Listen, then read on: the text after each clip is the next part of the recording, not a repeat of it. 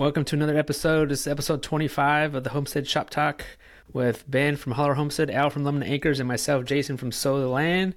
And today's topic, since we've been getting a bunch of rain, or at least, I know, Al, you got a bunch of rain this year, right? Oh, yeah.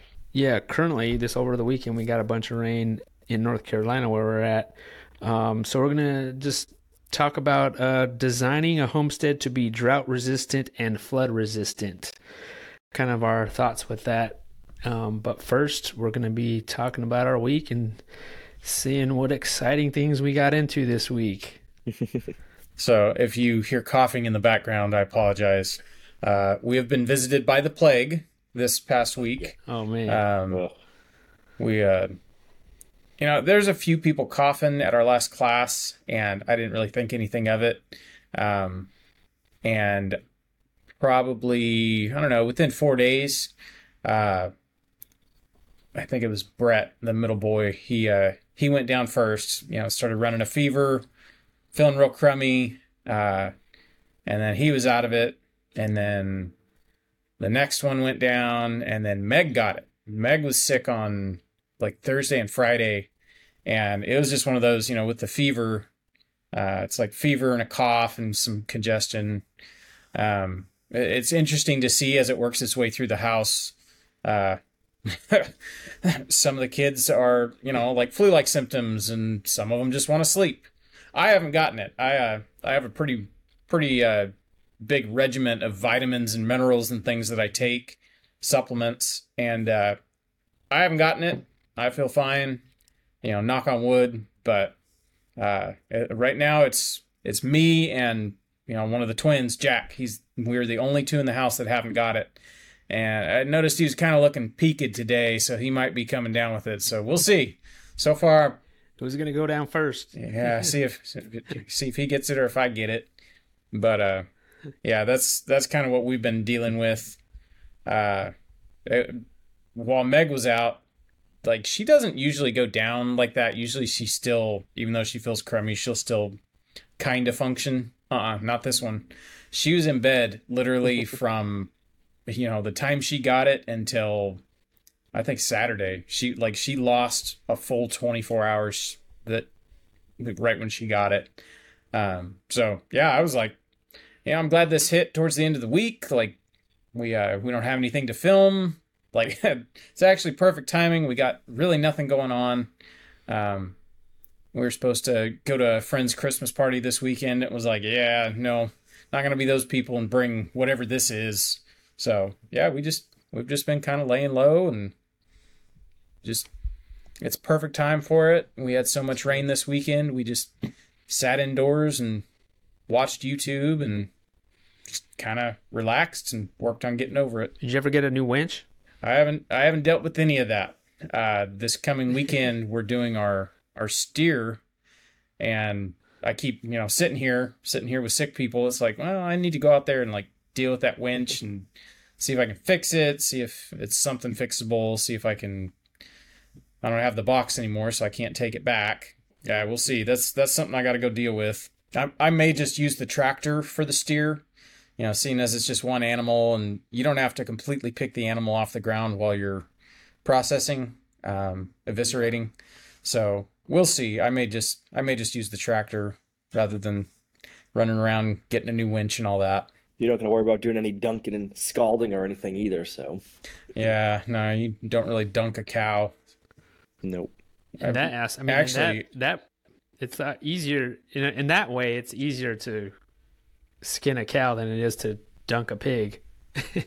In that sense. I think what's nice is, like, honestly, because he's halter broken, we can lead him.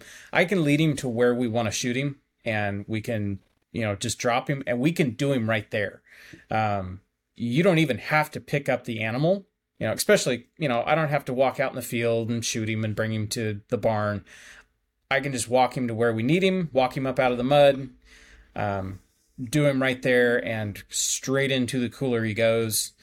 I guess that's one of the positive things about having very handled animals is, you can do stuff like that. I know there's people out there that are going to be like, how could you do that to an animal that trusts you. And it's like, well, it's better than the alternative of him going to a slaughterhouse and getting, kicked around and scared to death. He's not even going to know that it's going on. It's technically, as long as it's a good shot, What you want. he won't even realize it. It'll be grass and hay in his mouth and lights out. He won't even have a bad day that he knows about. No, that's ideal. That's a good life. Well, I mean, he is the boys on the homestead usually have at least 2 bad days. Because there's the castration that goes on. So we've been dealing with the plague.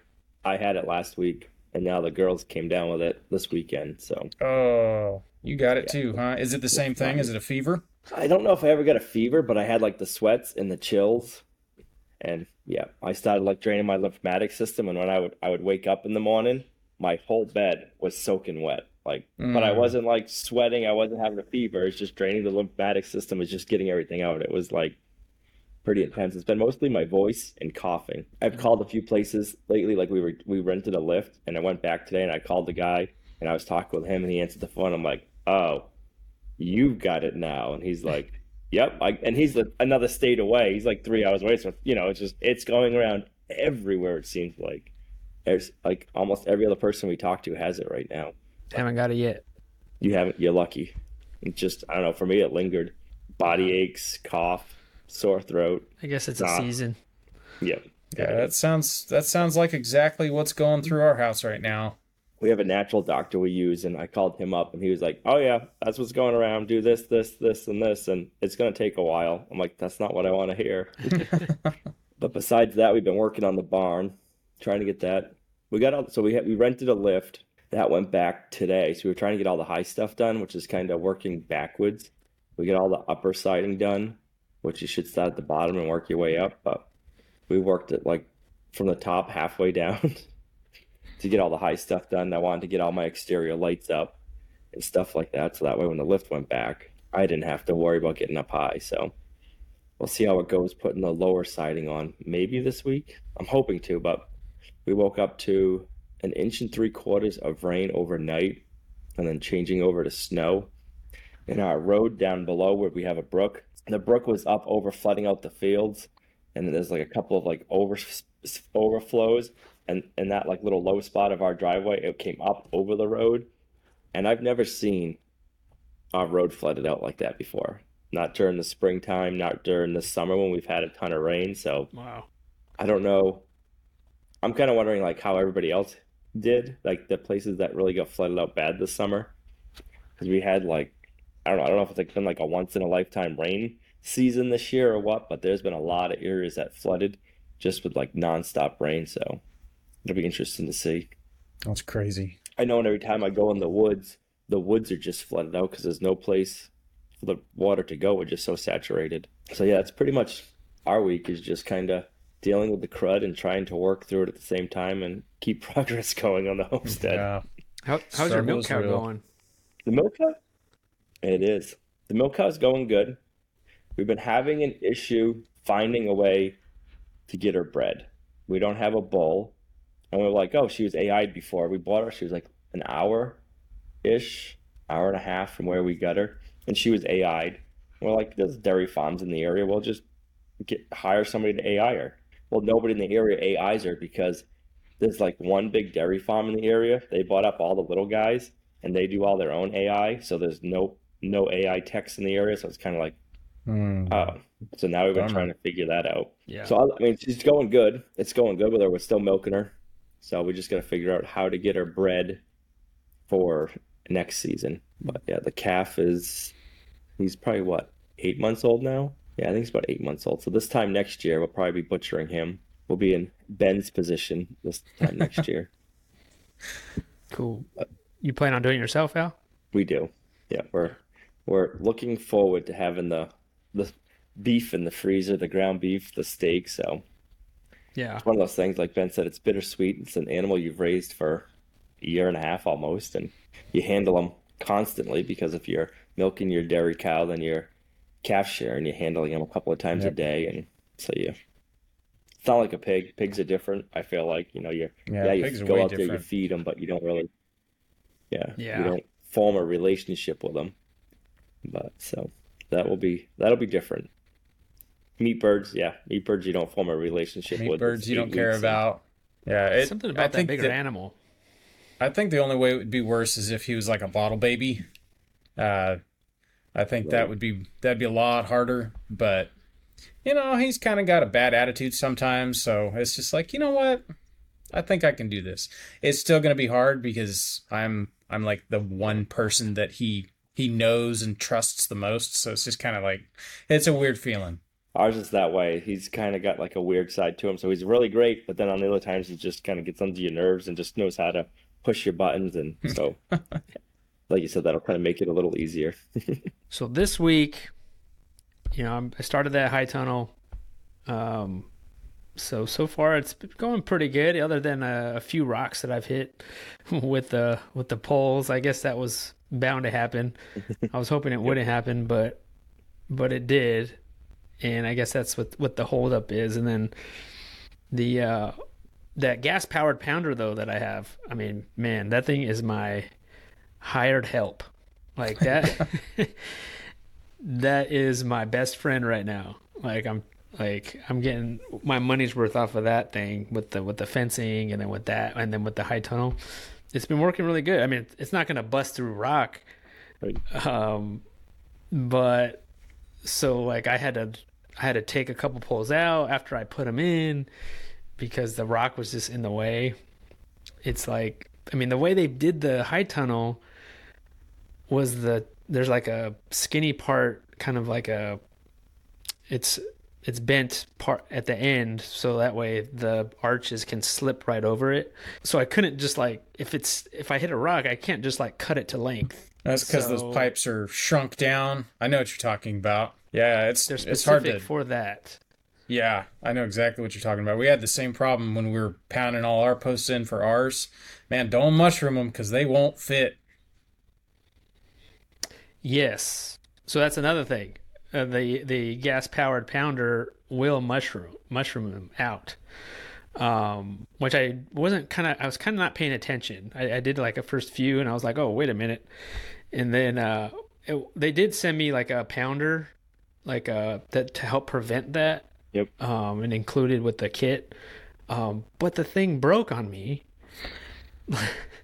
because part of it goes into the pipe, and then the other part goes into the pounder. And as I was pounding, it like the skinny part that goes in the pipe broke in half. And the farmer's friend guy saw my video, and he messaged me. He was like, "Hey, I'm gonna send you a new pounder," so which is cool, but I'm not gonna get it for like another week.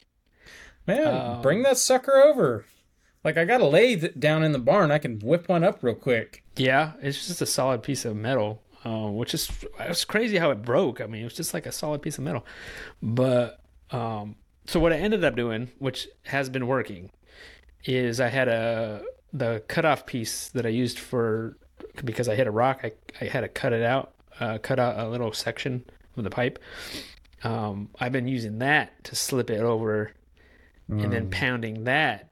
And that actually works really good. Like, I'm not going to use the other thing that it comes with, because why not just use, like, that's perfect. It was perfect, kind of like it's mushrooming that excess piece, and it's working pretty good so far. So I wonder if they could make that tapered end on the arch, so that way if you hit a rock on your post, you could cut the post down, and then have it kind of going backwards. I don't know if that's something like you could be like, "Hey, farmers friends, you might want to." Yeah, I did think about that, like writing a note to myself saying things I would change, right? Because it's gonna happen. You're gonna hit a rock. Like, yeah, we hit plenty of rocks doing ours. Yeah, it's not a perfect world. You don't have perfect soft grass. Like the other ones I've put in, that's how it was. It didn't have a tapered end because I just made it up myself. And if it didn't go all the way down, you just cut it. Right. No big deal. You don't have to take it out and then cut it and then put it back in. I already did one side with the baseboards and everything. So I'm doing the other side now. But I think once I get that in, everything else should go pretty quick. How long is the greenhouse? 72 feet Wow. by It's a long 16 feet wide. greenhouse. Long. That's a lot of plastic you got to pull. Yeah. I may call in heavy. some reinforcements for that one. Yeah, you're going to need some reinforcements. And not do it on a windy day. Yeah. Just say the word. Early in the morning. Yeah, not a windy day. And someone has mentioned it to me that I should do it when it was like kind of warm out because the plastic will stretch better. Yep. Versus if it was cold, then it would like get floppy as it heated up or something. Yep. You don't want to do what did they tell me when we did ours? It's like a temperature range. You don't want to do it when it's too cold because it won't stretch and it's like shrunk.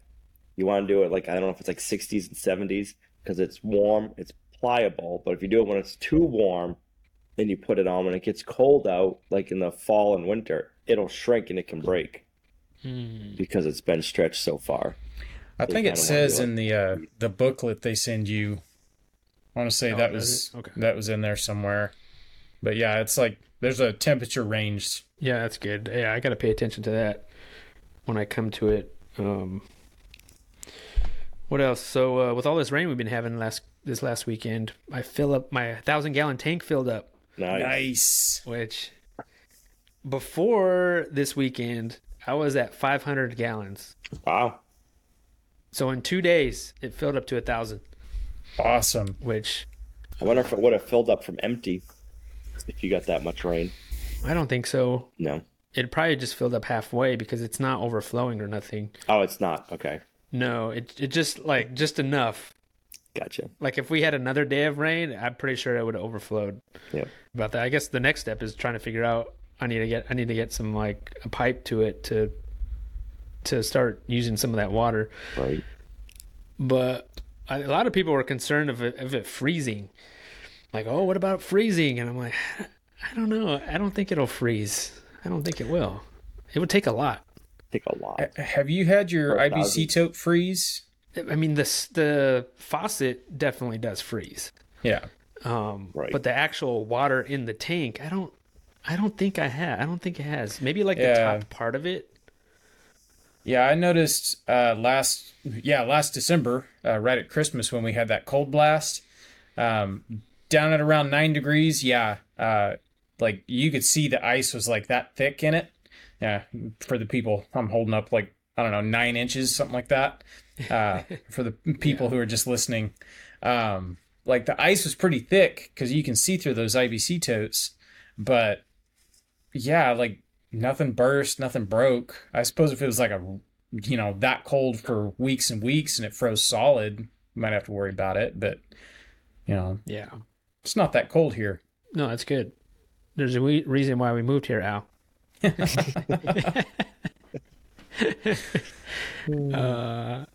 Yeah, so I'm excited about that. Like it makes me want to it's kind of addicting saving rainwater because it's so simple, the idea, but unfortunately the tanks cost a fortune. So I can't get carried away about it, but like I want to attach another 1,000-gallon tank right there, but I got to use this one first. I'm going to wait. You're going to have to get one of those big metal 20,000-gallon ones next. I know. Right. I know. Like, what are we going to do with all this water? Start drinking it. We'll need it for the greenhouse. Yeah, for the greenhouse. Yeah, I'm going to need one for that. Your dairy cow, once you get her, you should drink lots of water. I know. All those animals I'm getting this coming up year. Oh, you said you need more beef cows. I do. Yeah. Yeah. What do they say? A cow drinks 40 gallons a day? Something like that? Is it 40 gallons? Wow. So I'm excited about that. And then, I think that's about it. We made tamales yesterday. What is a tamale? I've never had a tamale. Wow. Tamale. Oh, no. So tamales like so you have like it's like corn, it's like a corn, I guess corn tortilla, but it's the like the dough, and you spread it on corn husk. Corn husk. And Okay. then you put a filling of like, say, like we use shredded pork and like usually like some kind of chili or salsa. Some people put cheese, and then you just put it inside the corn husk with that filling, and then you wrap it like kind of like a present, and then you steam it. I've seen people we steamed it, or you can put it in the oven, and then after it's Steam it all the done, way. yeah, and then after it's done, you just unroll it, kind of like a present, and then it's almost like this intact, like I don't know, kind of like not a burrito, but it's like has the filling, and then the corn is all cooked together, and you eat it like that. Gotcha. Do you know what Gotta masa try it out. is? Yep. Okay, so it's like the corn portion is just masa. You roll it out, like you put it on your corn husk, and then yeah, it's kind of like a burrito. You put your meat in the middle, you roll the whole thing up in the corn husk, and then close it up and steam it. And when they come out, it's all like congealed into one delicious little like masa and meat. I like hot tamales; those are my favorite. Put some hot Yeah. peppers, or cook your meat in something spicy, and then oh man, it's tamale season. We usually do tamales around Christmas too. I love tamales. So it's like a burrito or a taco, but it's like the cooking process that's different more than anything. Yeah, Yeah, I guess. Yeah, they're kind of their own thing, really. Like they're definitely like I've never seen like a totally Americanized tamale. Like they're very south of the border, awesome cuisine. They're delicious. So they were big Yeah, in California. Is that what you're saying? oh yeah, Yeah. like Oh, yeah. Spanish. Like my grandma, I grew up. My grandma always made them. My other grandma made them. I mean, my grandma's from L.A. She's L.A. Mexican, not from Mexico, but she's from L.A. And she made them every year. So we would always make them and help her make them. And then I have family in New Mexico that would make them. So growing up, we'd always even Lorraine's family too. We'd always make them. But ever since we moved out here, it was like no more tamales. A year-round thing usually. Usually it's like Christmas time Okay. because it's so much work. It's labor intensive. It So is it's like one of labor those things where intensive. you just like buy the stuff, you invite family over, and in 1 day or 2 days, whatever, you make a ton of them, and then everyone can take some home. Gotcha. That's why it's like once a year type of thing. Yep. But so yeah, I figured we'd try it, and we tried it with our pork, Cool. and our lard, and came out good. There was one year me and Meg sat and made tamales, and we made a bunch. Just me and her. I think we probably made like, I don't know, 10 dozen. It was a bunch. And Yeah. they wound up too dry. Oh man, that was the biggest letdown because you go through all that work, and then you fill up your steamer pot, and you steam them, you cook them, and then you got to eat that first one, and you open it up, and like the masa was crumbly, and it's just like when you get that dry masa, it's like ash in your mouth. It's just, oh, this is terrible. No amount of sauce can like dress it up. But yeah, after that we figured out is like, okay, like lard is your friend when you're making tamales. Yes. Nice greasy meat is actually really good too, because then it like really flavors the masa. But yeah, you don't want no dry tamales. You guys been getting a lot of lard off the guinea hogs, Ben? Oh boy, howdy. You know what? If I think about it tomorrow, I'll walk out in our freezer where we've got all the lard. I Yep. think at Okay, this you got a point, freezer full of lard. yeah, like at this point, if I wanted to like fill up a swimming pool and go swimming in lard, I could. Like we're probably nearing 200 pounds of lard. Like there is so much lard at this point. Is that just from this year, or is that some leftover That's from last year? that's just from this year. Wow. At this All point, from the we've guinea hogs, or mostly. yeah, mostly from the guinea hogs. Let's see, we're at 5 pigs right now. We still have 2 more to do. So yeah, there's going to be even more lard, but yeah, it's a bunch. It is it is a bunch. I guess it really hadn't set in, and me and Meg went shopping today.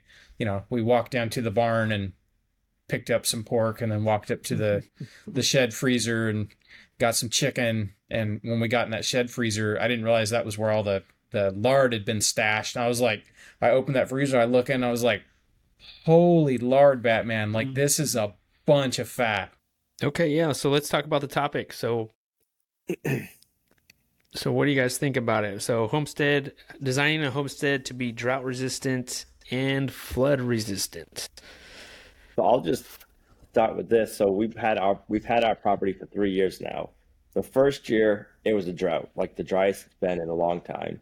Then the second year it started off dry in the summer, and then it was wet. And then this year it's been like the wettest in probably like 50 years, like the most rain we've ever gotten. So it's kind of like, how do you design a homestead that's resilient for both? That's just like something that's constantly on my mind. So it's like, okay, you want to make sure your land can hold the water for when we get a drought, but you also got to make sure that your land can let the water go, I guess, at the same time, so you're not drowning your animals, or your pasture's not too soggy, so when the animals go out, they're not rutting everything up and getting hoof rot and stuff like that. So it's like, how do you design that? Well, when you first move to a property, I think it's good to, like, I think it's hard, but I think you'll kind of know over time as you're there, like almost like the land's going to speak to you and be like, okay, this is where you're having problems. Yeah. Because right away you're just like, man, what do I do? I think this is a highly relevant topic for kind of how, like, our summer, our fall for, me and Jason, where we're at, and then, like where you're at, Al, you've had all the rain and we've had none. Like, we've just come out of like 5 months of drought. I mean, we've got, it's not like a California drought like me and Jason have lived with, but I mean, it got kind of hairy there for a little bit. It was like, if we don't see any rain, like, early on in this summer, I don't know why, I just had this weird feeling we were going to have, a lot less rain than we usually did. And so one of the ways we kind of insulated ourselves, against drought was just mulch the heck out of everything. Like, we mulched everything, and mulch works up to a point. But once it gets so dry, you're kind of at a loss, because if it does rain, well, now your mulch is going to soak up all your moisture before it even gets to the ground. And so it's just this weird, this weird place to kind of find yourself. It's like, what is the sweet spot? How much mulch, really the more organic matter you get in your soil, the better water retention you have. I think this is kind of getting into permaculture territory, this topic. Isn't that like the number one rule is you just observe first? Yeah. So, I mean, I would say that's absolutely the first thing we did. We got here, and, we were talking earlier, the year we got here was one of the wettest years they've had around here, just like you were saying, like wettest in like 50 years or something like that. We got 80 inches of rain the year we moved here, and we didn't know that was unusual. It was just like, wow, this is a lot of water. Does it rain this much in North Carolina? And people are like, well, yeah, it rains, but usually not this much. And it was just it was crazy, because it was like, there's springs that, since we've been here, we haven't had rain like that. And so these springs have dried up. This summer, the entire, what is this? We're coming into our 5th year here. And the springs that are usually always running, we always have a creek on the property. Well, this year they completely dried up, and they're like dry. The swamp that has always been just a haven for mosquitoes and frogs and critters, it pretty much completely dried up. There was still a little bit of water at the source of where the spring is, but we watched everything just dry up. So I think I got off track there a little bit. The heavy rain year, it was crazy, because we got to see how the water moves off this property. Well, before we got here, a lot of the dirt work had already been done, and it's just real subtle drainage ditches have been dug all along contour, all across our property, our neighbor's property, to where it catches the water and diverts it, but it slows it down enough to where you don't have massive erosion. And whereas that's kind of cool if you're just trying to grow grass or something like that. But I guess the hard part is if we could convert all of these drainage ditches into swales, we could actually catch that water and hold on to it and get it to soak in rather than running off and ultimately leaving. So I don't know. We got into this subject and was like, oh yeah. I got a bunch on this. I love this. This is something we talk about like weekly. But it's like one of those balancing acts. It's like, how do you? Yeah. I guess for us, one of the problems for us is we have really rocky soil. So like we have really good soil, but it's very bony and rocky too. So it's like you can't just go and make contours and swales on our property because it just would take, I mean, you would lose so much topsoil and it would take you forever. So it's kind of like, how do you work with what you have? Like I'm always out there observing it and seeing where the water's flowing and how it's, coming and going. But how do you use what we have or make it work better for our advantage, kind of thing. So I'd love to be able to do more swales, but I think that for our property, I think that's pretty much out of the question. I think for a lot of properties in New England, that's out of the question. It's pretty flat up where you're at. No. We're hilly. So how come it's a no-go on swales? Just because of the rocky soil? Yeah, it would the rocky soil. Like we would lose a lot of the topsoil if we tried digging out and making swales. And I'm not saying we haven't tried doing stuff, but it seems like you lose a lot of the topsoil and it takes you a lot of time for doing all that, if that makes sense. You have to like dig through rock and stuff? Yeah. Yeah, and big boulders and tearing up everything while you're building the swales. Yeah. Once you get down probably 2 to 3 feet, you got really good clay and you don't have much rock, but the first couple of feet, it's like, your rocks like this. I mean, we have some rocks that are like the size of a pickup truck just sitting on the top. So we've moved quite a few of those when we did the house and did some pastures and cleaned up the pastures. We put the big rocks in the edge of the pastures just so that way we could get more hay and, be able to grow more grass and pasture. But to do it, be able to contour the land, it would take a lot. But so I'm trying to figure out how to make tons and tons of compost to put out on the pasture. So I know where all the water flows. So it's kind of like, okay, the areas that the water really flows in, like how can we make either contours or just be able to make like a big diaper out of a lot of compost to kind of slow it down that way. A lot of organic matter. But then one area where it flows, it's going down to like another level, and that level was cut, and so that area I want to stump, just dig out the roots. Don't go crazy, but I think that area will be really fertile because it goes through one of the cow pastures and one of the areas where we run the chickens, and I think it's all going to settle down there. So that'll be a really fertile area. So I've never had it. This year we've had so much rain. Usually, like you put your meat birds out, and like a week or two later, a couple of weeks later, you'll see like the green. This year we didn't get the green from the chicken manure because it got washed away. They're just like, that's a lot of rain.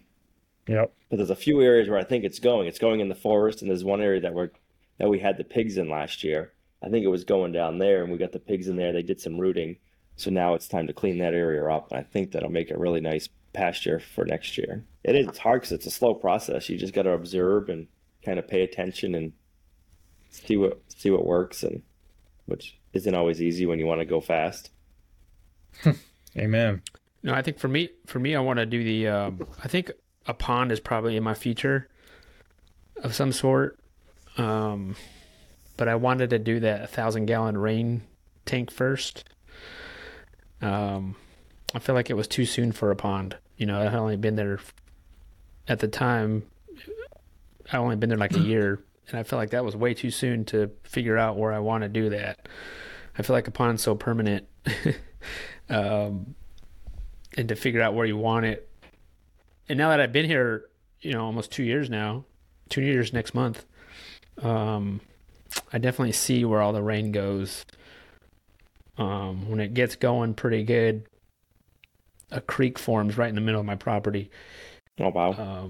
Which I know where it's coming from. It's coming from another property that was clear cut that's next to me, and they basically just ripped up all the, not all, but they're like a good area of ripped up all the wood and the trees, and so it's just dirt and there's no covering.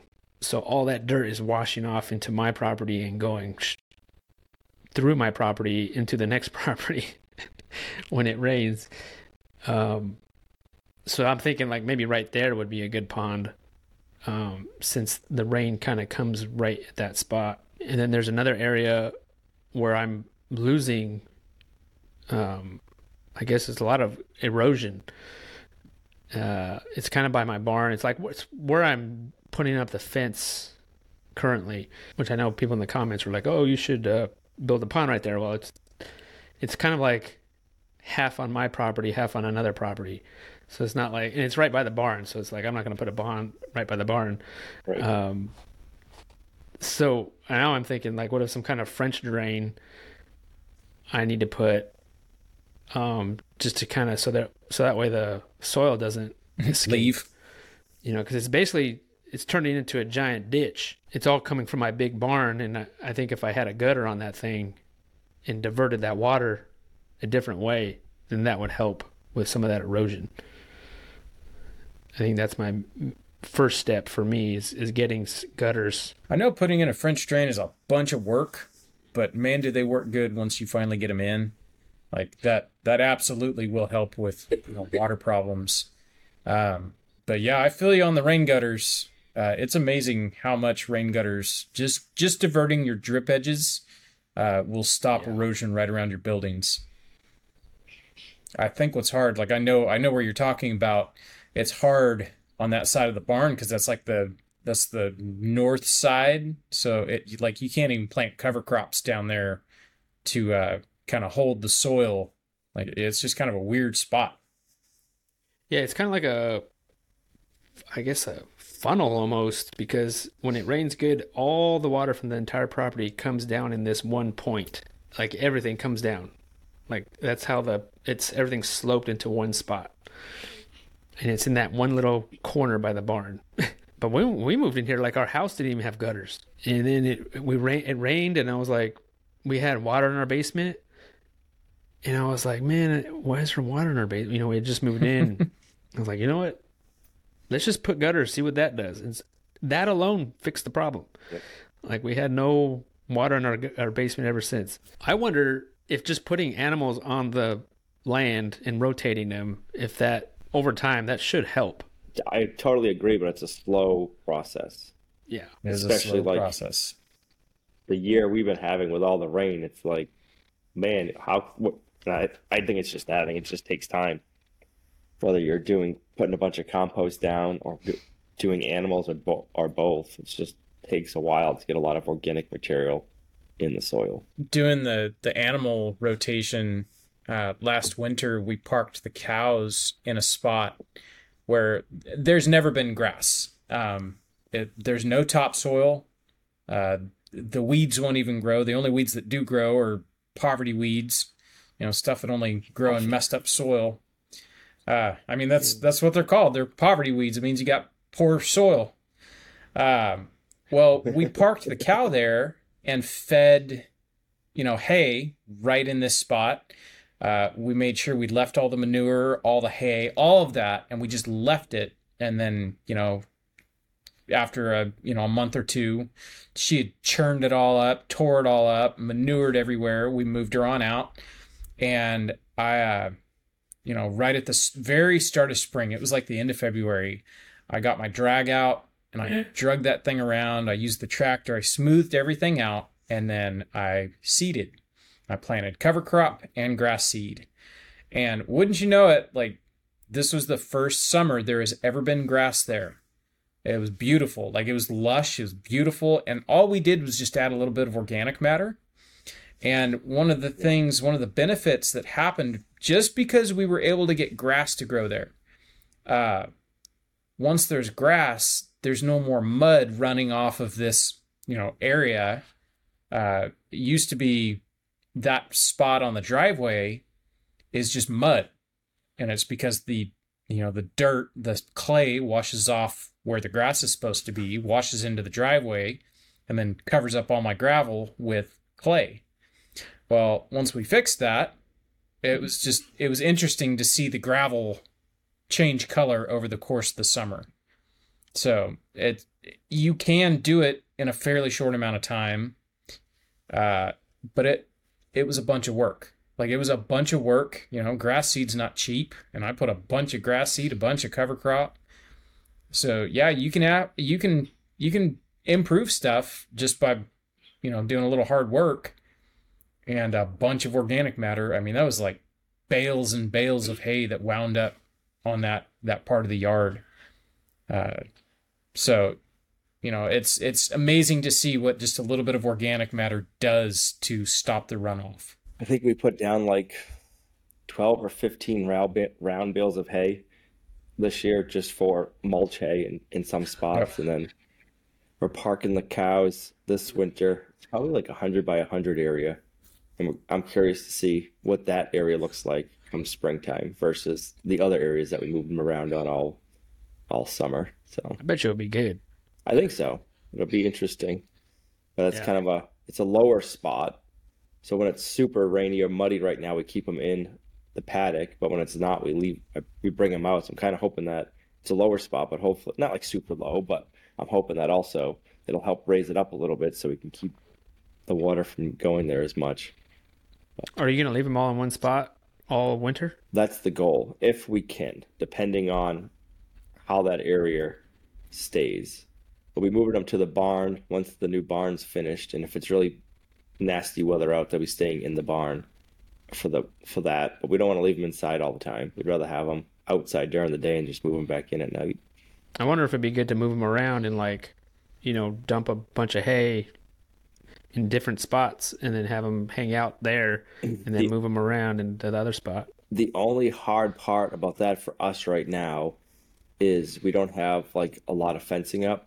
So the ground will be frozen most likely if we want to move again. So we won't be able to put any temporary fence posts in anywhere else. If the ground That's hard. That's stuff we don't have to deal with. It's weird to have to kind of think like, oh yeah, you can't use temporary posts because the ground's frozen. We've never had to deal with that. Like the area we have, the barn and the workshop, that's all a newer area. And it was just so wet this year. There's a new pasture area we're making. I mean, it came out, I'd say it's 60% grassed in, but it's not like it's native grasses. I didn't have a chance to get down there and drag it and seed it and put some Redmond's grow on it just because it was so muddy this year. So, but that was like one of the goals was to get that area fenced in and to have that as an area for this winter, but it never happened. So it's kind of one of those things. It's like you gotta try your hardest, but you kind of also gotta go, okay, that wasn't our fault. Like we can only do what we can do. But yeah, that's the hard part. Is definitely with the winters, you got to try to plan ahead.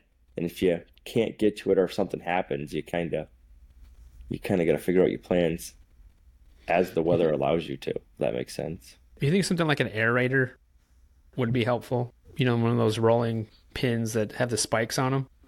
I think our soil would break it with all the rocks. Really? Yeah, I'd be afraid that it would have worked. Have you guys tried it with your clay soil? I haven't tried it. No. I did one 2 years ago.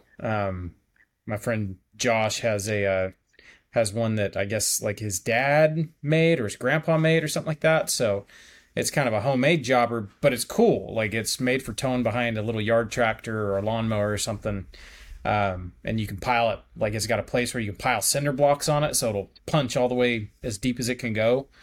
And so I drug this thing all over this property. I think it was right when we got our cow. I dragged that thing everywhere. I put down seed. I didn't notice a difference. It spent a lot of time bouncing across the rocks because, we have a lot of clay here. but we do have rocks, and there are portions of the property where there's a lot of rocks, and I could always tell where the rocks were because all of a sudden you feel that thing bouncing behind the lawnmower. It's like, oh, it's a little rocky.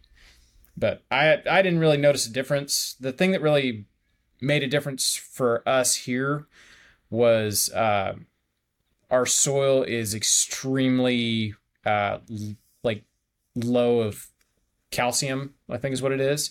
And so you just lime your soil and it fixes a lot of problems right out the gate. And so as soon as I, figured that out and I started putting lime down, all the grass seed that I had been spreading, all of a sudden that starts sprouting. So Nice. the lime worked better than the aerator. I'm glad I didn't do it. If you're going to do it, put the lime down the same time you do your lime first and then do your aerator and then your grass seed and stuff like that. I think above all, I think just putting animals on the land, that should help it over time. At least you're doing something, you're not just not doing anything or thinking about it. But you put animals on the land and over time, who knows, in 20 years, be perfect.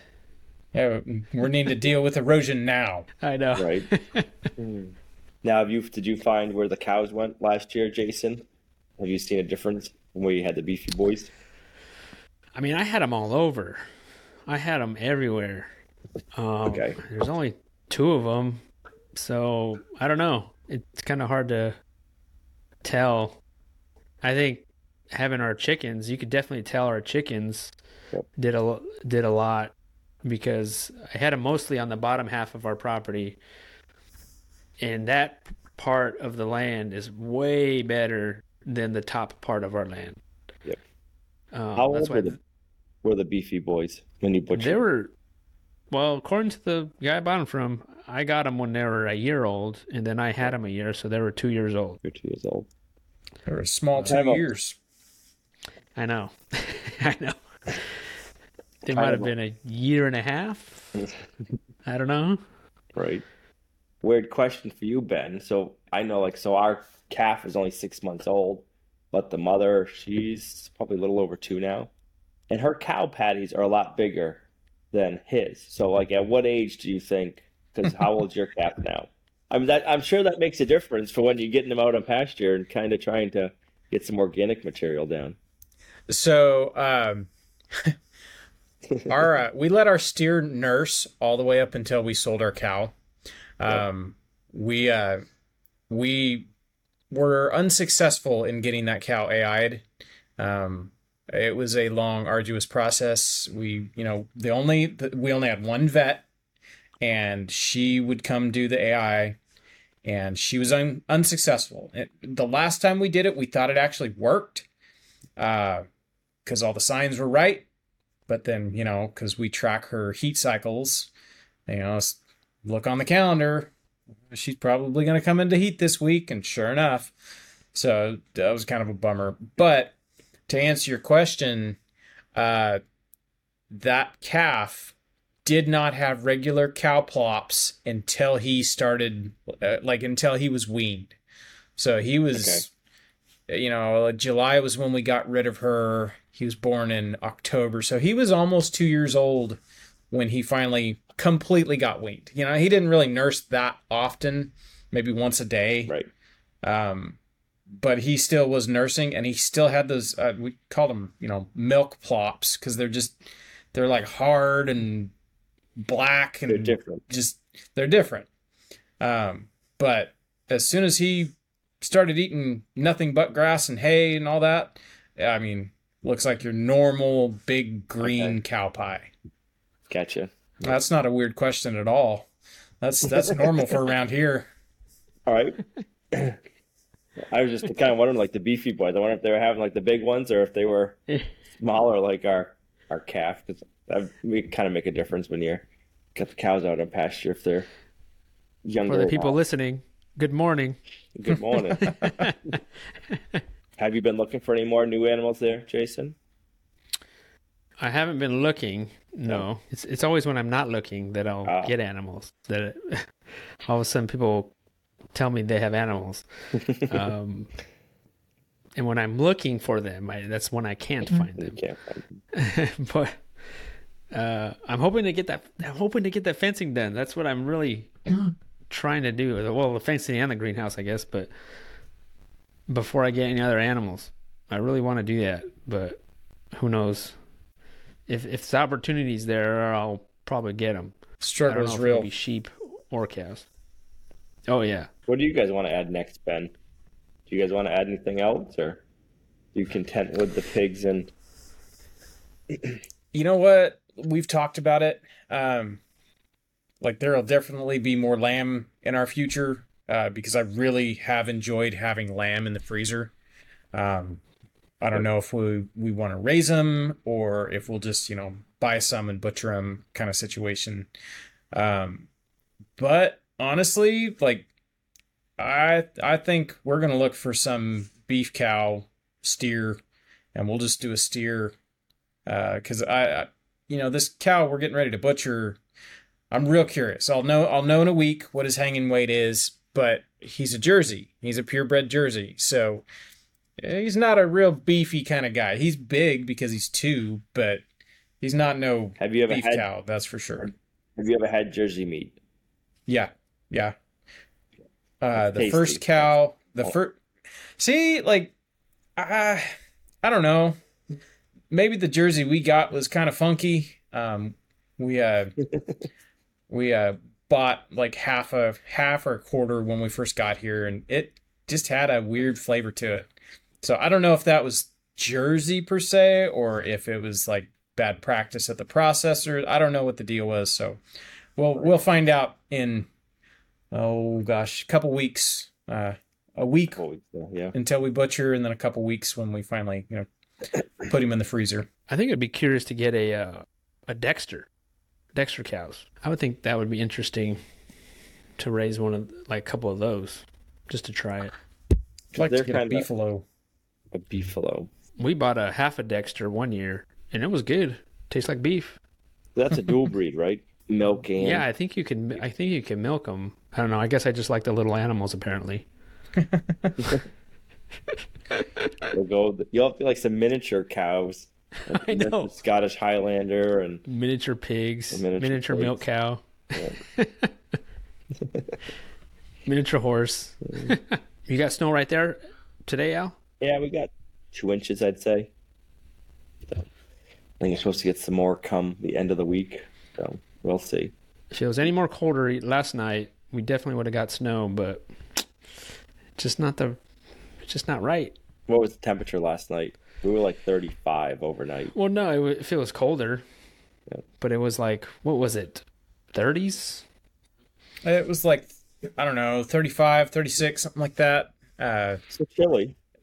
Actually, like, we got this tin roof over our heads, and when I was laying in bed falling asleep, it did sound a little more like snow or, maybe ice hitting the roof rather than just rain. The sound changes. It's, less of a raindrop sound and more of like a tick, tick, tick kind of sound. So I kind of wondered if we were getting some flurries, but it was just everything was frozen this morning when I got up. I think that's it. Just kind of food for thought, I guess, just to kind of things to think about when you're trying to figure out your land, and it's not easy. But I think putting animals on it is probably the best thing. If not whatever you can do, I think putting animals is the best thing you can do. But I appreciate everyone listening and watching the podcast.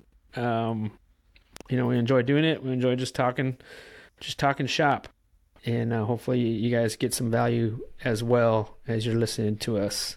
So thank you all for listening and watching, and hopefully everyone has an awesome week, and we'll see you guys next week. Have a good weekend. Later.